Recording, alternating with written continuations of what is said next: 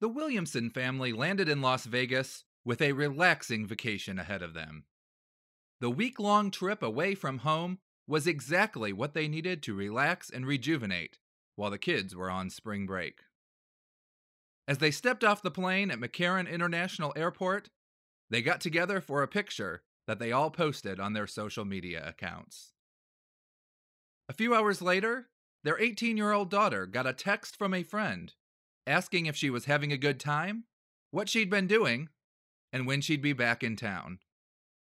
She gave the friend the answers that he was looking for. That night, 3 men pulled a U-Haul up to the house, broke in, and started going through everything, loading anything of value onto the truck.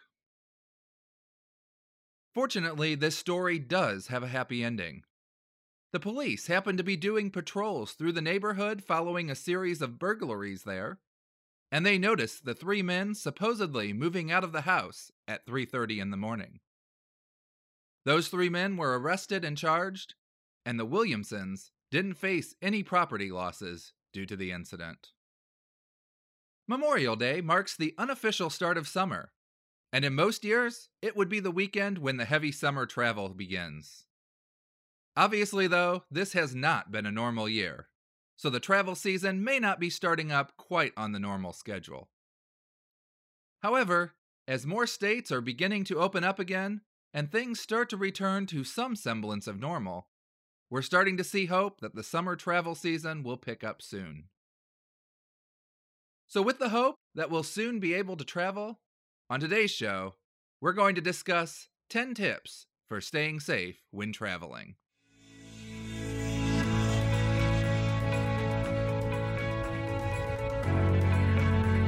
Helping you stay safe in a connected world.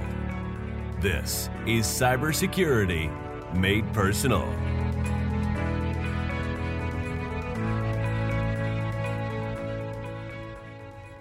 Welcome back to the Cybersecurity Made Personal podcast, the safest podcast on the internet. When you travel, you double the number of safety concerns that you need to consider. First, you have to protect yourself and your data while you are at your destination and on your way there. However, you also must consider the safety of your home and everything that you've left behind.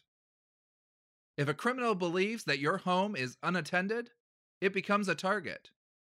And if a criminal knows that your home is unattended, it will almost certainly be targeted. While social media is great for connecting with friends, you do need to be careful. It can also provide a treasure trove of information about you, even to those who don't know you and aren't your friend. If you're not careful about what you post or who can see it, someone could gather more data about you and your family than you would ever want them to know. And even if you are careful about who can see your posts, can you honestly say that you fully trust every single person on your friends list? I haven't spoken to some of the people on my friends list since high school or college, and while I hope that none of them have ventured into criminal behavior, I wouldn't be able to tell you what many of them are doing.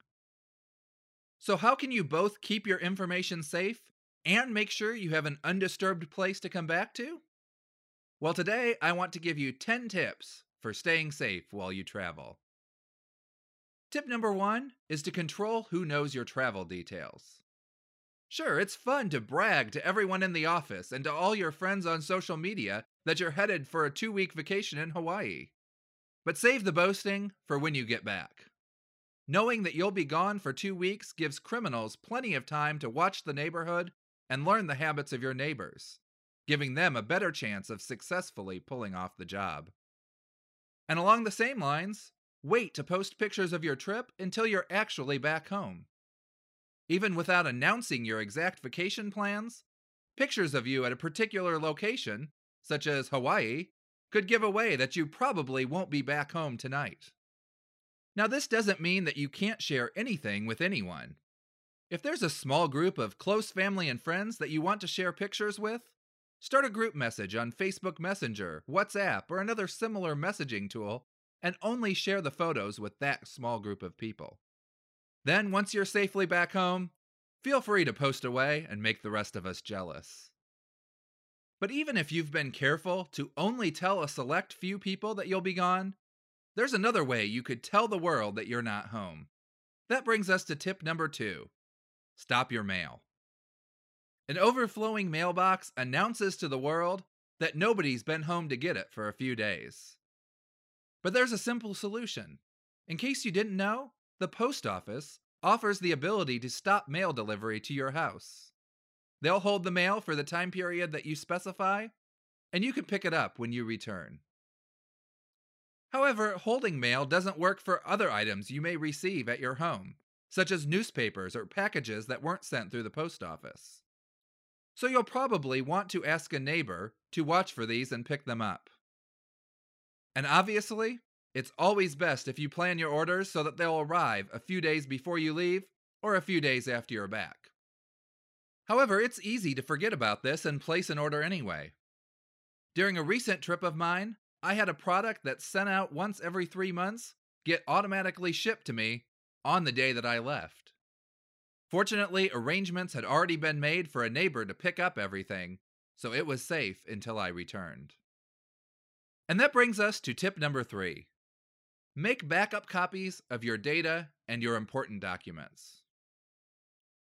When you're traveling, there's always the possibility that something could get lost. You could lose or misplace items of little real importance, such as your sunglasses or your phone charger. But you could also lose items with much more significance: a wallet, car keys, your passport, or even your phone or laptop. If you lose your phone or laptop, you've just lost all of the data on it unless you backed it up. If you have automatic backups of your devices, that's great, but that still doesn't mean you can check this off and move on to the next step right away. Many large companies have been brought to their knees because they thought they had an automatic backup system, but they never actually bothered to check the backups to see if they were working. So even if your phone, tablet, or laptop is being backed up automatically, double check it and make sure it's still working.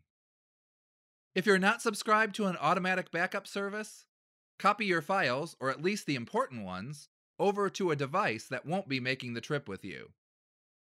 Get an external hard drive or spend a few dollars to get some online storage for a month. Having backup copies of the photos on your phone and the files on your computer will absolutely be worth it if you lose or damage a device while you're on vacation. Also, it never hurts to have backup copies of your identification. In episode 4, I shared my experience of losing my wallet, and I mentioned that it was a challenge to get a copy of my driver's license. All my cash was inside my wallet, along with my debit card and my credit card, so I had no way to pay for the replacement license. But without that identification, I had no way to get money out of the bank to be able to pay for the replacement ID. And all of that happened while I was within 1 hour of my home. If I was across the country where there was absolutely no way to get to a driver's license branch, it would be even more challenging. If you'd like to listen to the episode about protecting the contents of your wallet, you can listen to it at cybersecuritymadepersonal.com/episode 4. Tip number 4 brings us one final step of preparation. Make sure you lock down all of the devices that you'll bring with you. Since the chance of theft increases when you travel, you want to make sure that if your device is stolen, you maximize the chance of getting it back and minimize the chance of your data falling into the hands of someone you don't want to have it. First, look through the files on each device and move any that you don't need off of the device. For example, it's a very good idea to save your past tax returns, but don't keep them on the laptop you're going to take with you on vacation. Your tax returns have everything someone needs to steal your identity. This is especially important if you're traveling internationally. Border agents can search your phone without a warrant for any reason, and you will be expected to unlock any devices if you're asked to. If you have anything on the device that you wouldn't want a border agent to see during a search, including the photos on your phone, save them somewhere else and then delete them from the device. I've even heard some people recommend that you back up all your data to a cloud service, wipe your device, and then restore it once you're at the destination. While that's probably too extreme for most people, it will do the job of making sure that no one lays eyes on any of your data at the border. You'll also want to set up controls on each device to ensure that you're the only one who can unlock them. This could be a fingerprint, facial recognition, a PIN, or a passcode. I recommend you do this anytime, but even if you normally leave your devices unlocked, put protection on them until you get them safely back home. And finally, you'll also want to set up tracking wherever possible. Both Android and iOS have the ability to use the device's GPS to locate it if it's lost or stolen. I also recommend using this feature all the time, but you absolutely should do this before you travel. It could be the one thing that allows you to recover your device if you lose it. So now that you've done all this in preparation for your trip, it's time for the trip to start. But the safety challenges aren't over yet, because we're just getting to tip number 5. If you're flying, don't put anything sensitive in your checked luggage. This is important for 2 reasons. First, your checked bags will be screened and examined without you around. While I would love to think that every person working at airports is an honest citizen, the truth is that every workplace, airports included, do have some bad apples sneak in. There have been instances where TSA employees or airline baggage handlers have been caught stealing from checked baggage. There's also the possibility that someone could steal your bag at the baggage claim. In fact, it's a very real threat because baggage claims are usually in the unsecured area of the airport, meaning that someone can get to your bag without needing to go through security. It's also more difficult to get caught.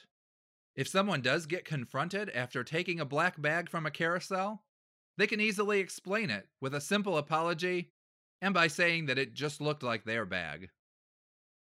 So once you have your items in your carry-on luggage, you'll still want to follow tip number 6. Reduce the number of times that you get into your bag. With the rise of fees for checked baggage, many people have resorted to packing everything in the carry-on bags and not checking anything. However, when you have your carry-on bags with you, you don't want to give away signals that you have electronics stowed away in your bag. If you keep getting into your carry-on bag, someone could see your laptop or tablet stored away there and decide that they want to steal that bag. Now I know theft from a carry-on bag is much harder unless you leave the bag unattended, but it's not impossible.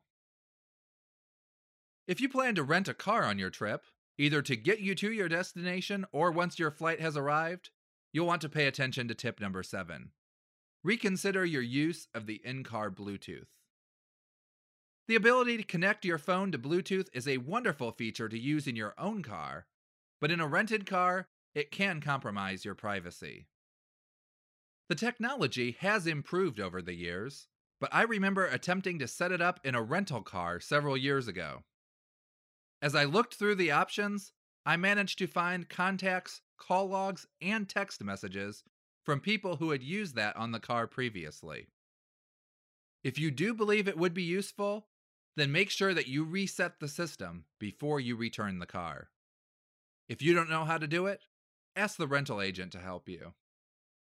But once you've arrived and you're getting ready to start your vacation, your job of staying safe isn't done just yet. You also need to make sure that your data stays safe while you're there. Tip number 8 gives us one way to do that.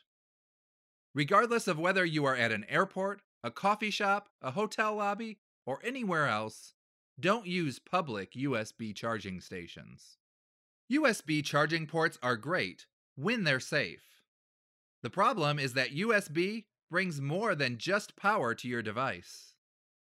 Plug your phone into a computer, and the computer can make a copy of everything. In fact, if you have an iPhone that's set up to sync with iTunes on your computer, that's exactly what happens. As soon as you plug in your phone, it begins backing up your information. However, people can create a small device with a USB port in it. It will charge your phone, but it will also try to get your data.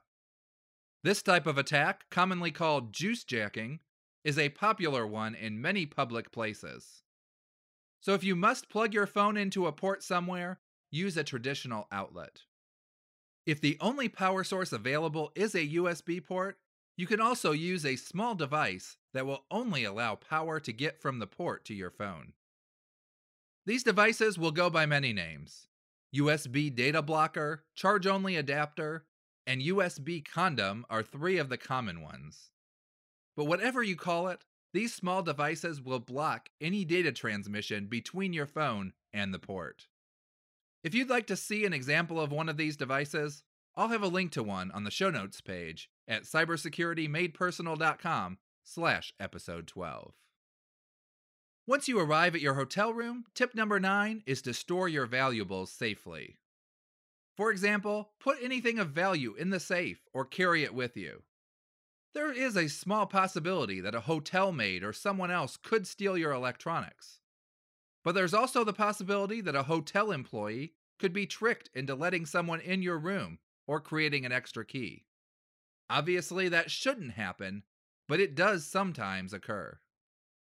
And while you're at the hotel, or even while you're at a public place like a coffee shop, you want to take one more step. Be careful on public Wi-Fi. Free public Wi-Fi is a wonderful convenience, but allowing anyone to connect to a network can make all of the devices on that network vulnerable. Fortunately, there are steps you can take to keep yourself safe on public Wi-Fi. However, we're almost out of time for today, and there's enough in those steps to make a show all of their own. So we will discuss those next week. Thanks for joining us for today's episode, and be sure to come back here next week when, as I mentioned, we'll discuss how you can keep yourself protected on public Wi-Fi. Until then, stay safe.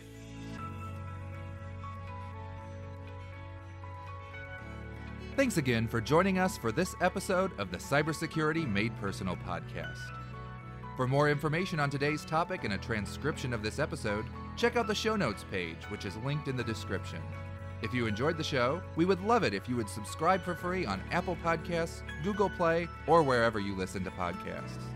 While you're there, we would also appreciate it if you could take the time to rate and review the show. It really does help us get noticed. Cybersecurity Made Personal is provided for educational purposes only. Please do not take any action on your computer, phone, or other device unless you fully understand what you are doing and the possible consequences. Visit cybersecuritymadepersonal.com/disclaimer for more information. Cybersecurity Made Personal is a production of Personal Cybersecurity, LLC. I'm Jim Herman. Thanks for listening, and stay safe.